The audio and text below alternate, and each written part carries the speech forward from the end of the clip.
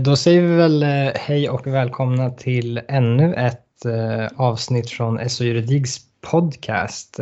Och Tim Olsson heter jag, en av juristerna som jobbar på SO Juridik, och med mig har jag min kollega, vem då? Fredrik Engström, också jurist på Sveriges Åkeriföretags juridikavdelning. Och vi har ju verkligen genom åren fått ta del av många medlemmars problem med uppringande försäljare. Och det tänkte vi att vi skulle prata om, vad vi har lärt oss och fått för erfarenheter och vilka råd vi kan dela med oss av till er medlemmar. Ja, precis. Så att idag tänker vi faktiskt inte köra kör- och vilotider som brukar vara ett populärt inslag, utan idag ska vi prata om problematiken som vi upplever från våra medlemmars håll då, att man är utsatt för mycket telefonförsäljare, och ibland kan det vara så att man hamnar i avtal om liksom telefontjänster eller liknande som man kanske inte riktigt hade tänkt sig att man skulle ingå.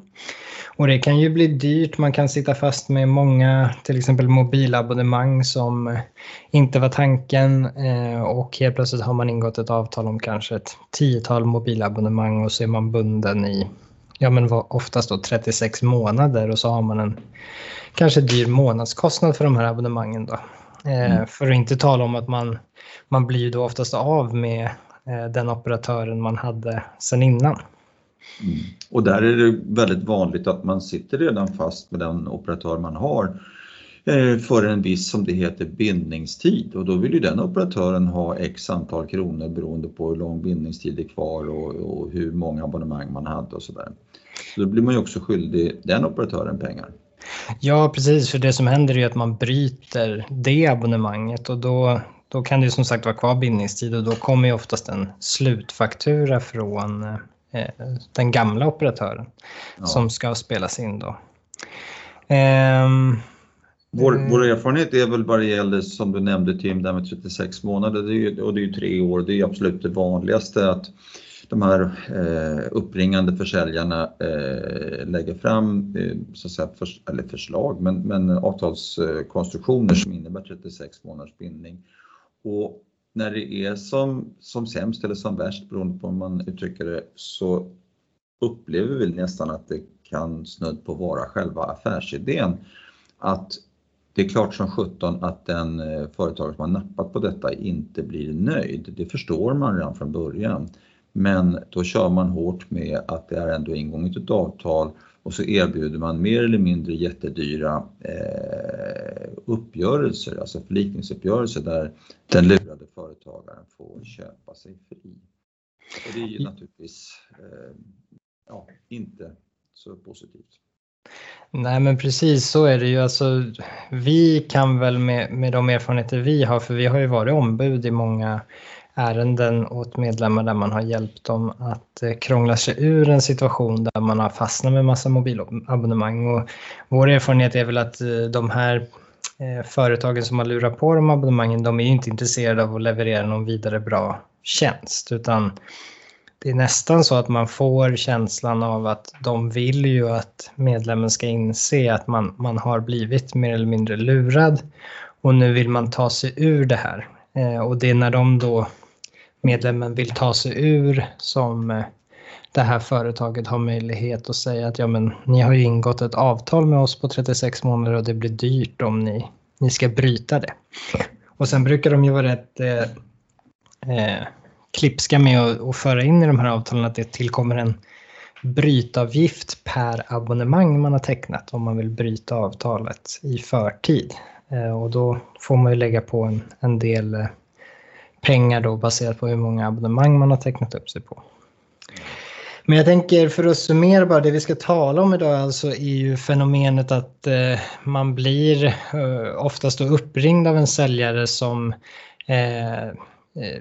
på ett eller annat sätt förmår en att ingå avtal om massa mobilabonnemangstjänster som sedan visar sig kanske inte riktigt stämma med hur man uppfattade samtalet, och liksom hur man då hur juridiken bakom det här fungerar, och sen då vilka former kan det här komma i, och slutligen så tänkte vi väl försöka diskutera lite kring vad kan man göra om man har råkat ut för det här helt enkelt? Ja, precis. Men lite som en praktisk åtgärdssteg, 1, 2, 3, hur går det till och vad kan man göra? Så vi börjar med att prata lite grann kring den bakomliggande juridiken, vad som möjliggör för mindre seriösa telefonförsäljare att överhuvudtaget ha framgång med den här typen av försäljningsmetoder. Ja, men det är väl en bra början tycker jag. Ja, då har vi ju avtalsrätten och lagen om avtal och rättshandlingars tillkomst. Det är en ganska gammal lagstiftning som naturligtvis i och för sig har moderniserats genom åren. Men det vi tänkte fokusera på här är det som vi tycker är mest tillämpligt. Och det är ju att det kan vara frågan om olika former av svek, eftersom väldigt ofta så uppger ju den företagare som mot sin vilja har ingått ett avtal. Alltså de kanske möjligen förstår att de ingår ett avtal, men avtalsinnehållet, vad det innebär och med vem de har ingått avtalet, det har de inte förstått och inte önskat. Och det är på det sättet som vi menar att det är ett svek som ju också kan vara ett, inte bara civilrättsligt brott utan också ett brottsbalksbrott, alltså straffrätt, vill säga bedrägeri. Det finns ju inte så många domar på det dessvärre, men ändå. Vad säger vi? Hur ingås ett avtal, Tim? Ja, men exakt.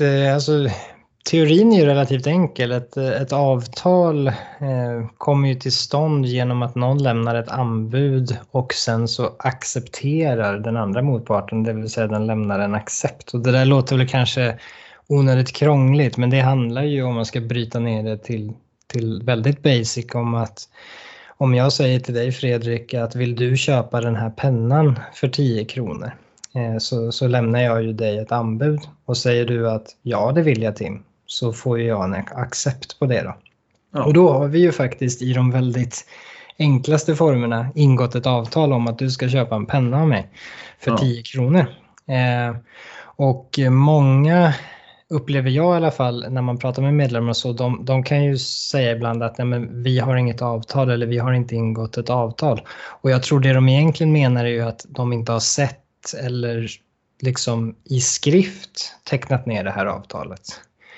Det finns liksom inget papper som beskriver hur avtalet ser ut, men det finns ju egentligen inga formkrav för hur man ingår avtal. Det finns på vissa områden, men huvudregeln är ju att det är formkravslöst. Alltså man kan muntligen ingå avtal med varandra. Och huvudregeln där är ju att ingångna avtal ska hållas. Och är det så att du erbjuder att sälja en penna till mig för 10 kronor och jag säger jajamensan, då är jag ju faktiskt förpliktad och bunden till att betala 10 kronor för den här pennan, vare sig jag egentligen i efterhand tycker att jag ville ha den här pennan. Situationen kan ju så annorlunda ut om jag är bunden av att köpa pennan, men det som levereras är ju inte en penna, det är något helt annat. Jag får en strumpa istället. Jag menar, det är ju inte det vi har avtalat om. Och så tydliga exempel är förstås inte våra erfarenheter, men alltså det är ändå ofta ett ganska stort mått utav vilseledande som gör att säljaren överhuvudtaget kommer vidare i sitt säljsamtal. Och det ska vi då fokusera på lite senare under vårt samtal här. Jag tror en viktig detalj där som man kan nämna är ju att i samma anda som att du är skyldig att köpa den här pennan för 10 kronor i det exemplet, så är ju jag skyldig att leverera den pennan. Alltså ge dig den pennan. Så att jag menar, man har ju... Kommer du då med en strumpa, då är det du som bryter avtalet naturligtvis. Men... Ja. Och jag menar, den här analogin börjar halta, känner. Nej, men däremot så kan man väl säga att det är ju det som upplevelsen är, om man ska backa tillbaka till problemet vi ser. Det är ju ungefär, om man ska bryta ner det väldigt basic, att någon har utlovat att sälja en penna och sen får man en strumpa. Och så hävdar man att man inte har förstått att det här var tal om en strumpa, men säljaren hävdar ju såklart då att det var solklart att det rörde sig om en strumpa, inte en penna. Ja. Och som sagt, huvudregeln som du sa, Fredrik, var ju är ju att avtal ska hållas. Och det finns ju en latinsk term för det där som jurister älskar, och det är ju pacta sunt servanda. Ja. Och det innebär ju mer på ren svenska att det finns ju ingen ångerrätt. Man kan ju inte ångra att man har ingått ett avtal. Har man ingått ett avtal så är det, som du brukar säga Fredrik, lagt kort ligger. Exakt. Men då är det ju nästa lurighet att det här sker ju per telefon. Och då finns det en telefonförsäljningslagstiftning, och där är ju vår erfarenhet att många av våra medlemmar känner ju till att man har en ångerrätt om det är telefonförsäljning, men de känner inte till att det gäller bara privatpersoner, alltså konsumenter som det heter. Så om åkaren kliver ur sin lastbil och går hem och sitter vid köksbordet och telefon ringer och någon vill sälja någonting till hemmet där eller vad det nu är för någonting. Då är han konsument och privatperson, och säger han då ja och kommer på att men det här var inte vad jag ville. Då kan han enligt vissa regler som vi inte ska gå igenom nu, men då kan man alltså häva det här avtalet och säga jag har ångrat mig. Och det är många som tar med sig den där känslan av att man har en ångerrätt när man kliver upp i lastbilen och kör iväg och är åkare Nisse. För när då någon ringer och säger att nu åkare Nisse har du världens chans att teckna fina telefonabonnemang på åkeriet. Ja, då är man inte konsument, då är man näringsidkare, och en sån har ingen ångerrätt.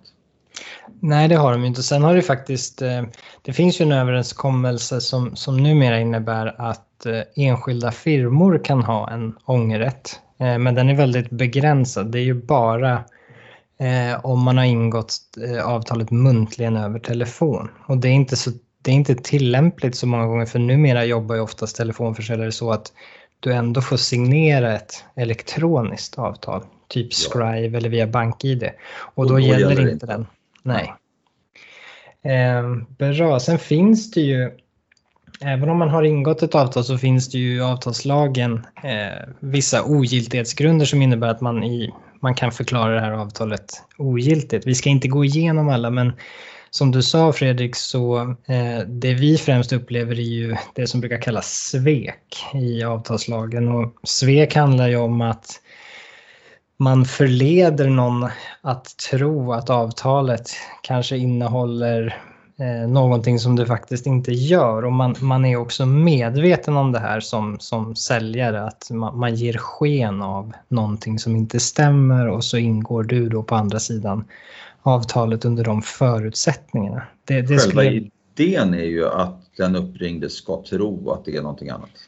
Ja, exakt. Och då befinner man sig i svekområdet. Så att jag menar, finns det fog för att säga att de här avtalen rent teoretiskt skulle kunna ogiltighetsförklaras? Ja, men många gånger haltar det ju i att det är ju den som påstår att man har blivit utsatt för svek, att man har blivit förledd, det är ju den som också måste bevisa då på vilket sätt har man blivit sviken, alltså förledd att ingå det här avtalet. Och det är ju oftast där det blir problem, för att det här svikliga förledandet, eller vad man ska kalla det sker ju oftast muntligen, och det finns ju oftast inte inspelat när man kanske utger sig för att ringa från en känd mobiloperatör, fast det visar sig vara så att man kommer inte alls därifrån.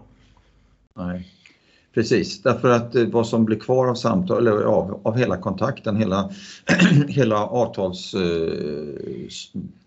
avtalstecknandet eller situationen, det blir ju då numera oftast en form av elektronisk underskrift som du sa nyss Tim.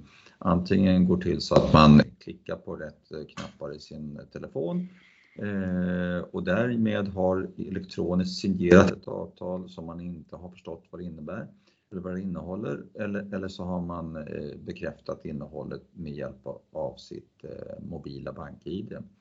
Och det är det som finns kvar. Och då säger den här, men jag förstår inte vad du menar med att du trodde att jag ringde från ett annat företag. Hur kan du påstå det? Här har vi olika sidor som man tar fram i den här avtalstexten som bara finns elektroniskt. Det står ju här att jag är från Nisses firma. Och hur kan du påstå att jag skulle ha sagt någonting annat? Du har ju skrivit under här. Och det är jättesvårt. Ja, precis. Och sen, jag vill bara slå ett slag för innan vi går vidare. Att det finns ju också något som heter tro och heder i, alltså att avtalets ingående skulle strida mot tro och heder. Och det låter ju kanske lite gammelmodigt eller vad man ska kalla det. Men, och den ogiltighetsgrunden är dels svår för oss, tror jag, jurister att förstå alla gånger hur man ska tillämpa. Och den tillämpas ju väldigt sällan, men det finns faktiskt ett enda avgörande i Sverige där man har tillämpat den ogiltighetsgrunden just på ett sånt här förfarande där det har varit en säljare som har lurat ett företag att ingå ett avtal om mobilabonnemang. Och varför det stridde mot tro och heder, det var för att säljaren hade i samtalet sagt att det skulle ju bli billigare om företaget gick över till säljarens företag då. Och då kunde man ju faktiskt bevisa att det blev ju dyrare. Och så kunde man bevisa att det här visste ju säljaren om redan vid liksom avtalets ingående, och därför skulle det strida mot tro och heder att upprätthålla det här avtalet eftersom säljaren visste om att det skulle bli dyrare. Så det är också en form av inte alldeles för ofta tillämpad ogiltighetsgrund, men den finns också. Så visst finns det finns ju möjligheter att ta sig ur avtal där man har blivit lurad och ingår dem, men oftast är det ju väldigt svårt att bevisa precis hur man har blivit lurad. Ska vi gå in på hur vår erfarenhet då är, hur de här samtalen rent praktiskt går till? Jo, tycker jag. Det blir en bra. Jag har den bestämda uppfattningen att det väldigt ofta handlar om som i all försäljning i och för sig, att man har ett slipat så kallat munläder. Man har alltså ett väldigt väl upprättat manus för exakt vad man ska säga. Man ska låta glad och trevlig och hurtig och man ska prata fort. Och man ska väldigt gärna, om vi pratar om mobiltelefoni, uttrycka sig så att den uppringde tror att man ringer från ett stort och välkänt telekomföretag. Och det bygger väldigt mycket på fortsättningen på samtalet. För att väldigt ofta så säger man att jaha, så du ringer därifrån, säger den uppringde. Ja, jo visst, så är det. Och då kan det låta exempelvis så här. Jo, vi har ju sett att, vilket ju den uppringande egentligen bara hittar på. För den kan, så vitt vi har fått fram, knappast ha fått kännedom om, inifrån de stora telekomföretagen kan de knappast ha fått kännedom om exakt vilka abonnemang som olika företag har. Men de säger mera på chans att jo, vi har ju sett här att du har ett antal så kallade simkort, ni vet, som man stoppar in i telefonerna, liggande vilande, och du vet, det där är ju väldigt onödig kostnad. Jaha, har jag det, säger den uppringde som kanske just sitter och kör eller backar med släp eller gör någonting annat som kräver dens koncentration, och det här blir mer ett surr i örat vad den här säljaren säger. Ja, har jag det? Ja, vad kostar det? Ja, du vet, det kostar massa onödigt pengar. Men vi kan göra så att vi helt enkelt annullerar de där simkorten. Ja, det låter ju bra. Hur gör man då? Ja, och då kan ju du förklara, Tim, hur brukar det låta därifrån? Ja, men då brukar ruljansen vara igång, för det som sen händer är ju oftast att säljaren förklarar att ja, men då måste du in och läsa lite information här och skriva under elektroniskt som att du har tagit del av informationen, och sen när du har gjort det så ordnar vi då så att de här simkorten avslutas och så får du en lägre månadskostnad, brukar man ofta säga. Det som i praktiken sker är ju oftast att säljaren lotsar in företaget på antingen ett scribe-avtal som är en känd form för elektroniska avtal, eller ett bara vanligt liksom digitalt avtal som de har tagit fram själva. Där det egentligen står dels att de får en fullmakt, det vill säga säljaren, att ta företagets nummer, alltså flytta över dem från ens befintliga operatör till dem.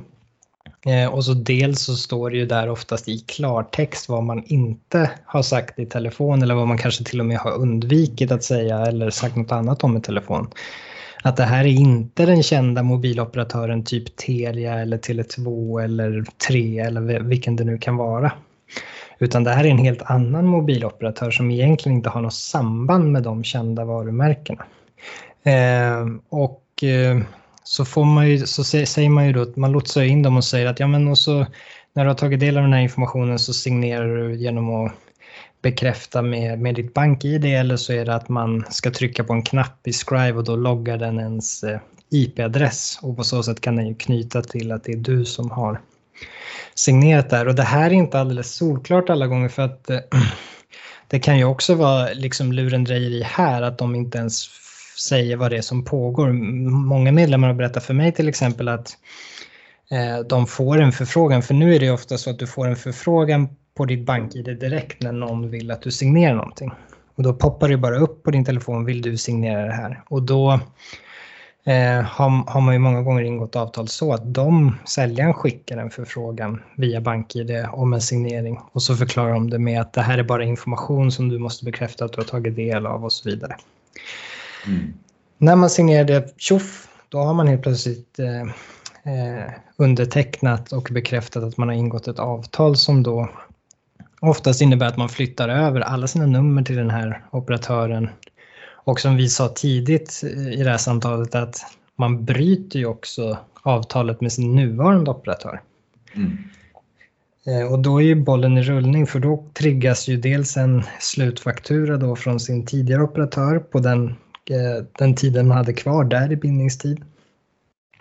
Och sen börjar det ticka en månadskostnad på den nya operatören som då oftast är mycket högre än vad man har, eller vad säljaren har gett sken av i telefonsamtalet.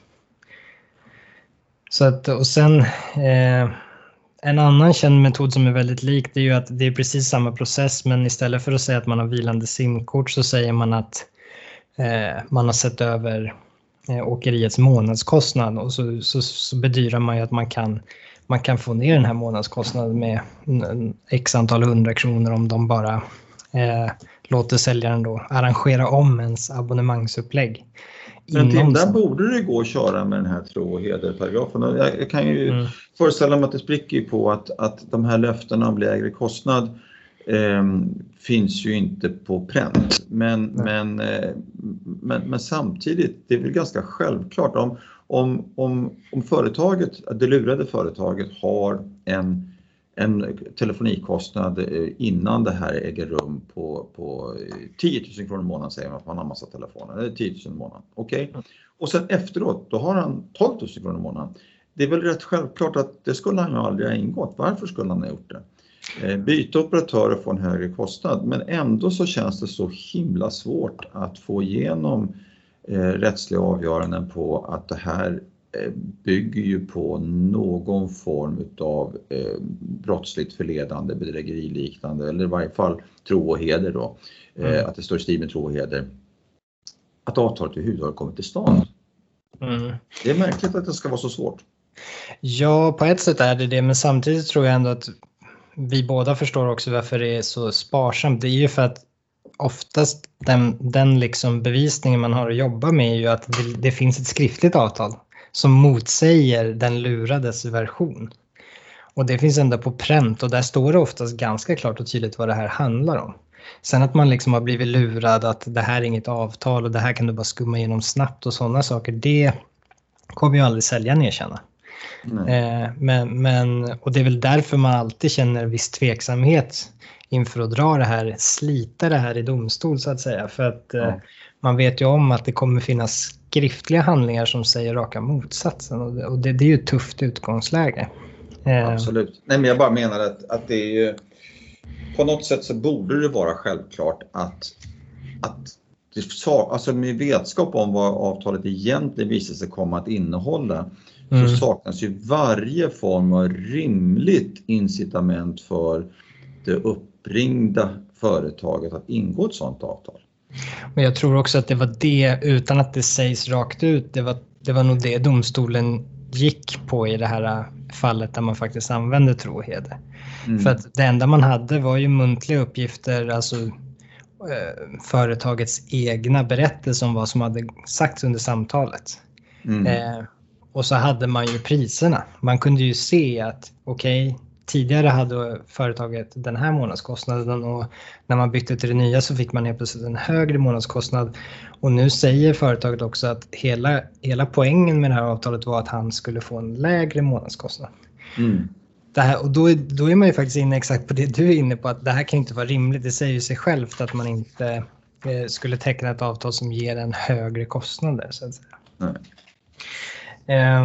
Och sen har vi ju också de här två varianterna vi redogjorde för. Det finns ju en tredje variant som jag nästan tycker den är ju nästan moraliskt mest förkastlig, tycker jag i alla fall. Den uppringande problemlösaren. Ja, precis. Vill du berätta om den? Ja, det har vi ju sett flertalet exempel på, att först så har vi en stackars företagare som då luras, för det tycker vi verkligen att det handlar om i de här fallen.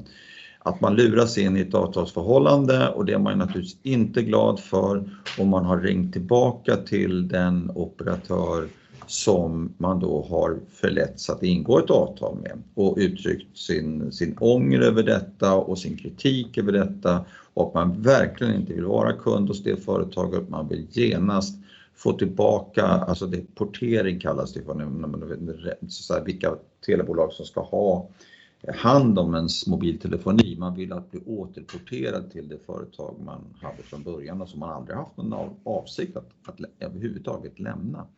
Men händelsevis så kommer på något mystiskt sätt ett annat företag att få kännedom om att den här stackars företagen, som vi kan kalla för Kalle, att Kalle har råkat in i ett avtal som man inte är nöjd med.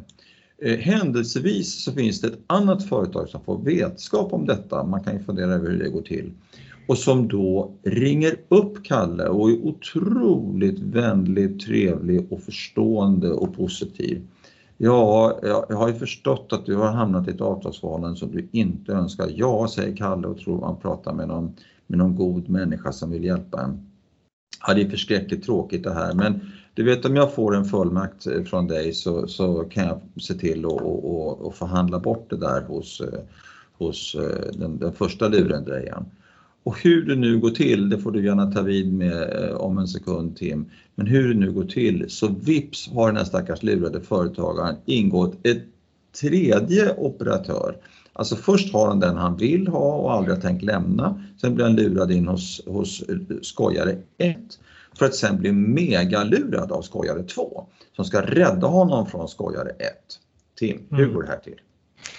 Ja, alltså vi har ju inte supermycket information, men vi har ju luskat lite i hur det här kan tänkas gå till. För det finns ett avgörande på det här som var ett brottmål. Jag ska inte gå in i detalj på det, men vi misstänker att de här lurendrejarna får ju tag i telefonlistor över personer som har blivit lurade att ingå sådana här ofördelaktiga telefonabonnemangsavtal.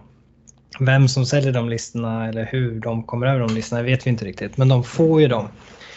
Och då ringer de ju upp dem, men deras avsikt är ju egentligen aldrig att hjälpa dem. Det är ju som du är inne på, Fredrik, att det är ju att lura dem en gång till. För det de gör, det är att de säger, precis som du sa, att jag kan förhandla bort det här och lösa den här situationen åt dig.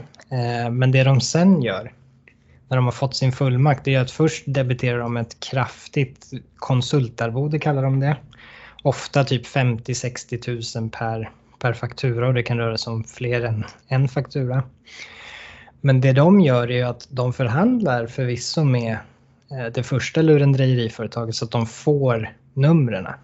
Men då köper de ut numren oftast genom att ha någon form av finansiär eller någonting bakom sig som går in och löser ut numren hos första lurendrejeriföretaget. Sen tar den här lurendrejaren 2 då och tecknar nya abonnemang hos någon andra operatör som inte heller det här åkeriföretaget vill ha som operatör. Men de har ju fullmakt, så att det är därför de kan göra det här då. Och sen som lök på laxen så säljer de ser också till att sälja då fordringarna, alltså de här månadsbetalningarna som ska gå in till operatören. Det säljs också ganska ofta till ett factoringbolag eller ett leasingbolag, alltså de tar över fordran. Så då har man också sin skuld som man svarar mot. Det är helt plötsligt vad blir det i antalet, en fjärde part som man ska betala. Och de bryr sig ju oftast inte riktigt om hur det här har gått till riktigt, utan det de är intresserade av är ju att vi har köpt massa fordringar här som vi ska få betalt för.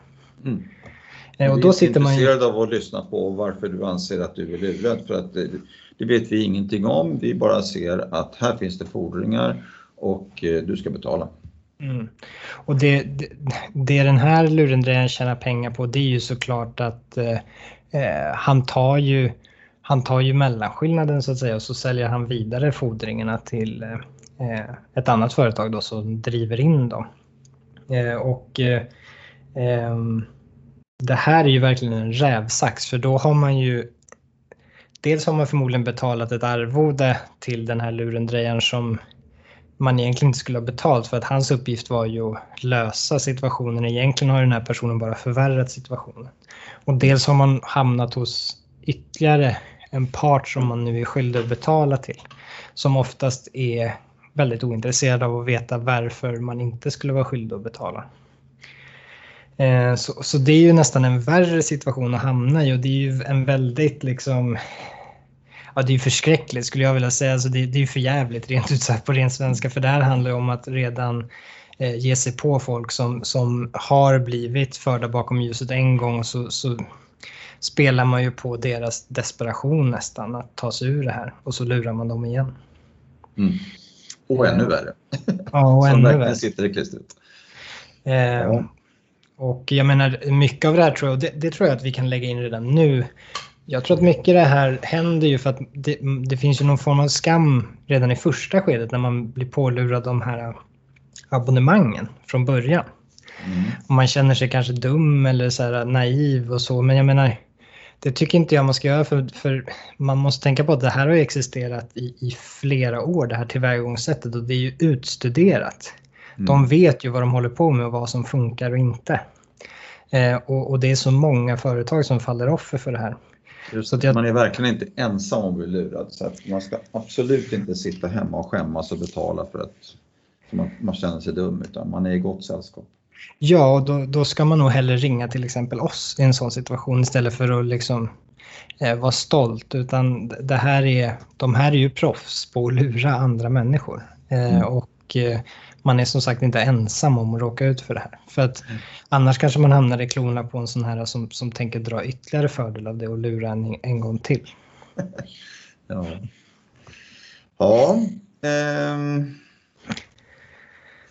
Jag tänkte vi för råd då? Jag tänkte väl bara kort, kan man ju för många i alla fall när de ringer oss på rådgivningen, deras första utgångspunkt är ju så här en fråga att är det här verkligen lagligt? Är inte det här brottsligt till och med? Och som vi brukar svara är ju att jo, rent teoretiskt är ju det här många gånger ett ogiltigt avtal enligt avtalslagen. Och rent teoretiskt kan det här många gånger vara tal om brottsligt, alltså bedrägeri eller till och med grovt bedrägeri då, beroende på hur pass stor omfattning och hur många som är inblandade, alltså har blivit lurade. Men det stora problemet som är det genomgående temat i den här podcasten är väl att oftast går det inte att bevisa. För att vill man påstå sådana saker eller vill man få en åklagare att driva en talan om bedrägeri, då måste man ha på fötterna. Man måste ha någonting som bevisar att så är fallet. Och det är oftast där det haltar. Så jag tror man kan säga ändå, Fredrik, att jo, i teorin är det här oftast liksom olagligt. Det är bara det att vi kan sällan bevisa att det har skett något olagligt. Har man skrivit, alltså även om man inte direkt skriver med en penna, men alltså på ett giltigt sätt då, med någon underskriftsfunktion då, elektronisk, därmed bindande godkänt en text som i och för sig oftast är ganska tydlig. Du har nu ingått avtal om att du ska ha 10 telefoner hos det här lurendrejar 1-företaget, och det kostar så här och det är så här och det är 36 månader. Och du är ansvarig för allting gentemot den gamla operatören om du har bindningstid kvar. Så alltså, de här sakerna står ju oftast att läsa där. Det är bara att den lurade som är mitt uppe i jobbet, kanske mitt ute i trafiken, han uppfattar inte det. Nej. Och sen kan ju det här vara olagligt på flera sätt. Jag menar, som sagt, ett genomgående tema för att man ska bli invaggad i någon form av falsk säkerhet här som den uppringde är ju att de utger sig från att vara från typ Telia eller Tele2 eller 3 eller ja. Och jag menar, det är ju någonting som såklart Telia, Tele2 eller 3 inte heller tycker är jättekul, för de drar ju ner deras varumärke i smutsen. Och det kan ju också vara olagligt, det vill säga att man använder någon annans varumärke och snyltar på dens goda renommé eller använder den för att marknadsföra sina egna tjänster. Och det kan ju strida mot till exempel marknadsföringslagen. Men det är också bevissvårigheter, därför att firmanamnen är ju ofta utformade så att om man uttalar det väldigt snabbt och lite sluddrigt och på ett speciellt sätt, så låter det i varje fall förväxlingsbart. Exakt. Och det underlättar ju naturligtvis att den uppringde känner ju till firmanamnet och varumärkena för de här stora aktörerna. Man har ju aldrig hört talas om det här skojarbolaget som ringer upp. Nej. Och när man då sluddrar ut ett namn som i och för sig är ett annat namn, men så då associerar man till det där man känner till och så tror man sig prata med det företaget. Mm. Och jag menar, vi har ju varit i kontakt med några av de större mobiloperatörerna i Sverige, och för att många medlemmar undrar ju varför eller om de agerar också mot det här, och det gör de ju, men som du säger Fredrik, så är det ju samma problem där, bevisningen. De måste ju kunna bevisa då att de utnyttjar deras varumärken på ett otillbörligt sätt. Så att det de gör är ju precis som vi egentligen, de försöker ju samla på sig så mycket tips och bevisning som möjligt från sina egna kunder för att liksom kunna stoppa det här genom att till exempel påstå att det här är renommésnyltning eller det här är otillbörlig marknadsföring. Så att det är ju det sättet de kan angripa det på. Så att, därför är det ju viktigt att om vi har lyssnare till den här informationen som känner att de själva råkat ut för detta, att man faktiskt, hur det än har slutat och hur det än har gått, att man faktiskt kontaktar den stora operatören man hade avtal med från början och berättar vad som har hänt och berättar att den som ringde upp uttalade sin härkomst, eller på att säga, med vilket företag han ringde ifrån, för att jag trodde det var ni. Så att de får exempel på detta. Ja, precis. Det är jätteviktigt. Det är bra att du nämner, för ju fler tips och ju fler antingen nuvarande eller forna kunder som ringer in och berättar samma sak, desto mer ammunition får ju de här större mobiloperatörerna för att också kunna hjälpa till att motverka det här. Vi har ju det här också som vi skulle vilja beröra, men där känner vi att tekniken kanske har ändrats lite på senare tid. Men det här med att spela in samtalet, alltså det är ju nämligen så att det är inte olagligt att spela in samtal som man själv deltar i. Däremot är det olagligt att spela in andras samtal och inte tala om det, utan en slags avlyssning, det får man inte hålla på med. Men att spela in det man själv pratar med någon om, det får man ju göra. Och där hade ju i alla fall de allra flesta så kallade smartphonesen, åtminstone tidigare, en relativt lätt användbar inspelningsfunktion. Vi har förmärkt att det där kanske har ändrats möjligen. Vad säger vi om det, Tim? Jo, men det är ju så att tidigare var det att när man har svarat i telefonen så kunde man titta på sin smartphone, och så fanns det ofta under samtalet då en ikon som hette typ spela in eller något liknande. Och så trodde vi var fallet, men det verkar vara så nu att man har tagit bort den här funktionen på de mobiltelefoner vi har testat på. Så att nu mer är det tyvärr i det här sammanhanget i alla fall inte möjligt att spela in sina egna samtal på så sätt. Sen finns det säkert... Ja, det är bara kollat Androider i och för sig, Tim. Ja. iPhone kanske kan vara annorlunda, och vi vet ju inte riktigt bakgrunden till förändringarna. Men... Nej, men precis. Vi har bara kollat på Android smartphones, så det kanske är annorlunda på Apples eller motsvarande. Men, och det kan också vara annorlunda på äldre versioner av Android-telefoner och så.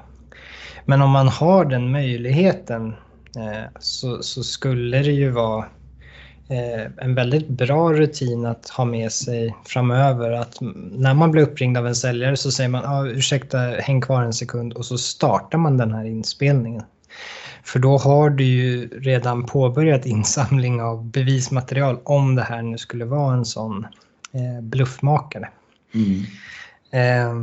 Men då är vi inne lite på våra tips och rekommendationer om man har, antingen om man håller på att bli utsatt eller om man kommer bli utsatt i framtiden för det här eller om man redan har varit utsatt för det här. Där en av våra rekommendationer, kanske mycket mer förut än nu då, var att spela in samtalet tills vi insåg att det är borttaget på lite nyare versioner. Det viktigaste tycker jag är att om man har kommit till den situationen att man faktiskt har blivit lurad, alltså man har skrivit under ett sånt här elektroniskt avtal och lagt på luren och så inser man där och då att vänta nu, det här verkar inte riktigt stämma. Man kanske då har börjat läsa igenom det här avtalet som man har signerat elektroniskt. Då skulle jag säga att det absolut viktigaste är ju att stoppa den här så kallade porteringen av nummer till bedragaren. Och portering är ju ett begrepp som innebär att du ger en fullmakt till den här lurendrejaren att föra över dina nummer från deras befintliga operatör till bedragaren. Och oftast har du då gett en fullmakt till bedragaren så de kan då skicka en begäran till din nuvarande operatör att hej, var god och överlämna alla nummer. Här är fullmakten som säger att vi har rätt till det.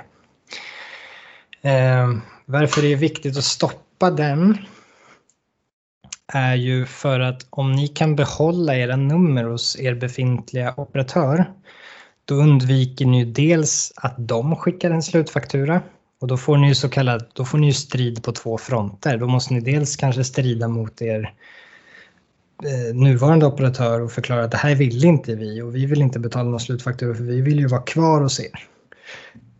Dels strida mot den här bedragaren som nu börjar kanske skicka fakturor för nya månadskostnader och så. Hur man på bästa sätt stoppar det här skulle vi säga är ju att man så fort man inser att man har varit utsatt för ett sånt här lurendrejeri så mejlar man ju alltså den här bedragaren om man har en mejladress till dem. Det brukar man oftast få i det här skriftliga elektroniska avtalet. Man mejlar till dem omgående att man återkallar den här skriftliga porteringsfullmakten. Och sen ringer man nästan sekunden efter till sin nuvarande operatör.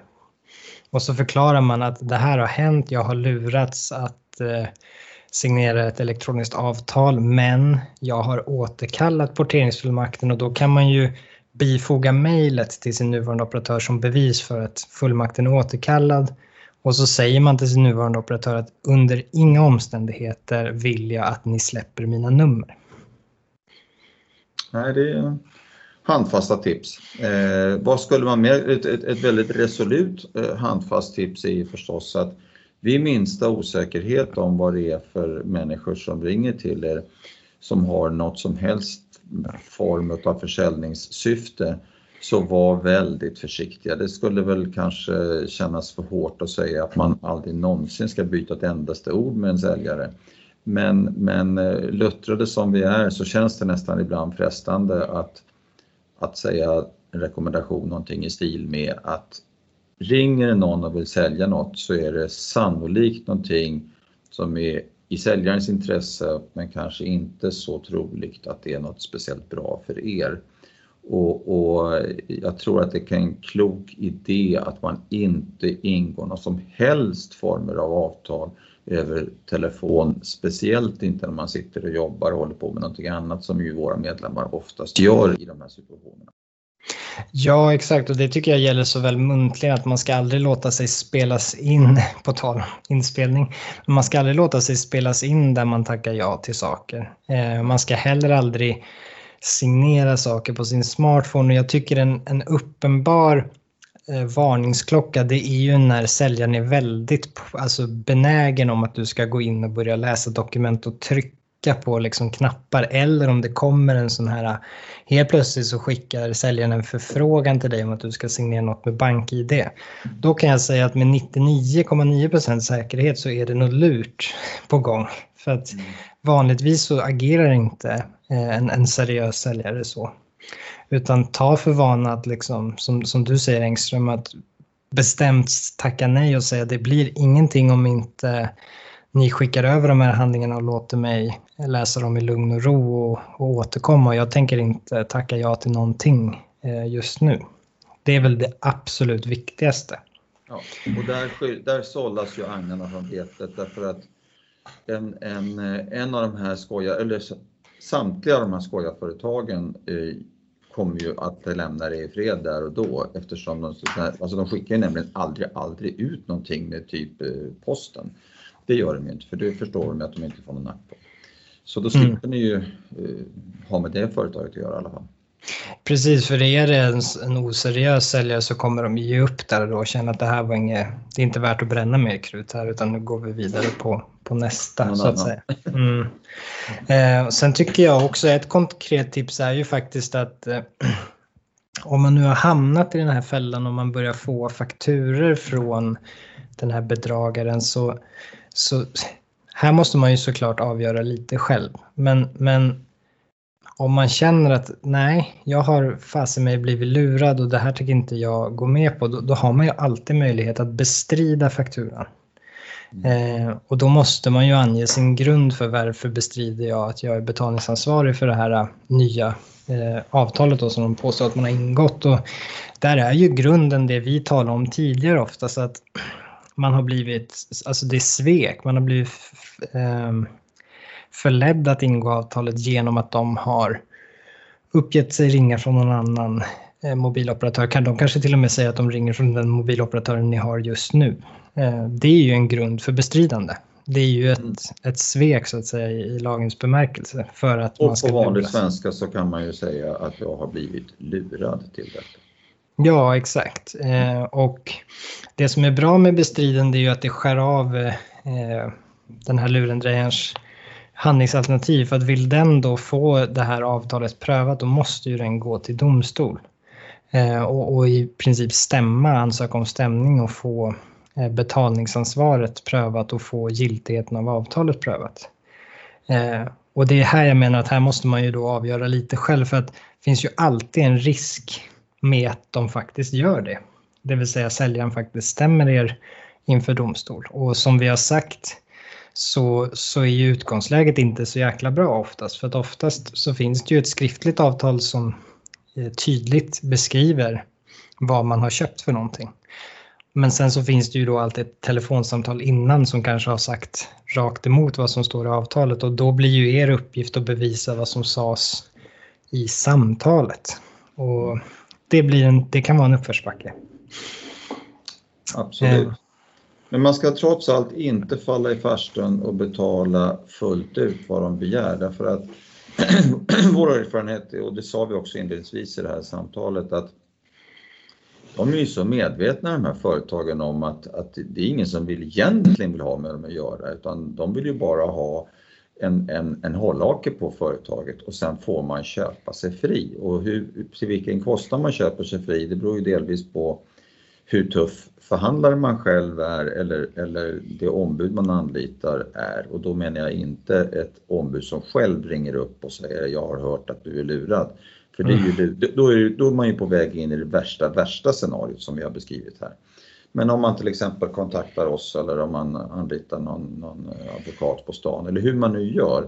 Men det blir ju en förhandlingsfråga, men alltså regelmässigt så kan man ju, det är ju dyra lärpengar såklart, men man kan ju regelmässigt köpa sig fri till en väsentligt lägre kostnad än vad det skulle kosta att fullfölja avtalet i 36 månader.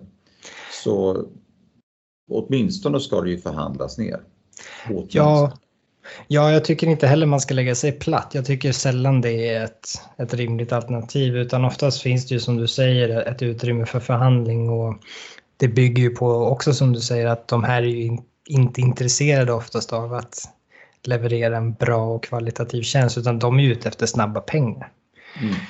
Och kan man då, visst som du säger, det blir en svidande läropeng, men oftast kan man då komma ner, om man säger att det var 3 års bindningstid och så hade man en månadskostnad på, vad vet jag, 1000 kronor säger vi för enkelhetens skull.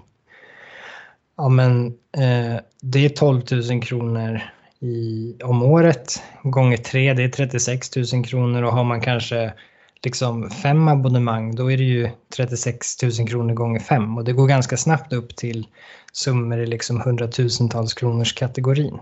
Och där brukar det finnas möjlighet att förhandla ner det här beloppet, men det beror ju som sagt på också hur pass liksom duktig man själv är i förhandlingen. Sen har man ju möjlighet att anlita juridiskt ombud, och som sagt då är det ju ett ombud man söker upp själv. Så att man inte hamnar i den här fällan. För att jag menar, det tåls ju nämnas, det är få liksom jurister, advokater som jagar klienter på det sättet. Att man söker upp klienter som man vet om att man har blivit lurad. Det är också, hur skulle de veta om att man är lurad? Om exakt, det inte spelas över täcket med lurendrejare nummer 1. Exakt, så det är ju också ett skäl för en liksom enorm varningsklocka som ska gå av. Det är ju när någon ringer upp er och vet om att ni har blivit lurade en gång och erbjuder sig att hjälpa er. För så jobbar inte i regel vare sig jurister eller advokater. Utan då ringer ju, det handlar om att det kommer in, så jobbar ju vi, det kommer in samtal till oss, de vill ha vår hjälp, och så anlitas vi som ombud. Det är ju så det ska gå till i så fall. Absolut. Ja, det är väl kanske ungefär vad man kan rekommendera våra kära medlemmar. Stor vaksamhet när det ringer i telefonen, kort sagt. Ja, nu har man ju fått med sig, hoppas jag i alla fall, en del varningsklockor och kanske får upp ögonen för mer hur det här går till. Då kanske man kan enklare identifiera när man får ett sånt här samtal att vänta nu är det något skumt på gång. Och som sagt, även om man då har råkat ut för det här, så tycker jag att det man absolut bör göra är ju kontakta oss eller någon annan jurist på stan så att säga, och så diskuterar man igenom vad man har för alternativ. För det kan som sagt finnas hållpunkter antingen för att stoppa porteringen av nummer eller åtminstone för att förhandla ner det här beloppet då med bedragaren. Nej, men jag känner mig rätt nöjd där. Vad känner du? Ja, nej, men vi har väl blivit så här så allsidigt vi kan. Och de som ägnar sig åt seriös telemarketing, att försöka intressera kunder över telefonnätet, ska inte känna sig kollektivt skambelagda av det här. Vi påstår ju inte att alla som håller på med telefonförsäljning är mer eller mindre jätteoseriösa, utan vi påtalar ju vissa avarter som tyvärr finns ganska många varianter på. Men alltså stor vaksamhet när folk ringer och vill sälja telefontjänster. Och som sagt, det betyder inte att alla är skummisar. Nej, det gör det ju såklart inte, utan det här handlar ju bara som sagt om att försöka pinpointa sådana här liksom beteende eller metoder som man ska se upp för, så att man är bättre rustad för det. Nej, men vad bra, då får vi väl säga att vi sätter punkt där. Ja, tack och hej för den här gången. Ja, och som alltid så finns vi ju på telefon och på mail, så att har ni frågor eller funderingar kring det här eller något annat så når ni oss där. Absolut. Bra. Bra. Tack för idag. Hej. Hej.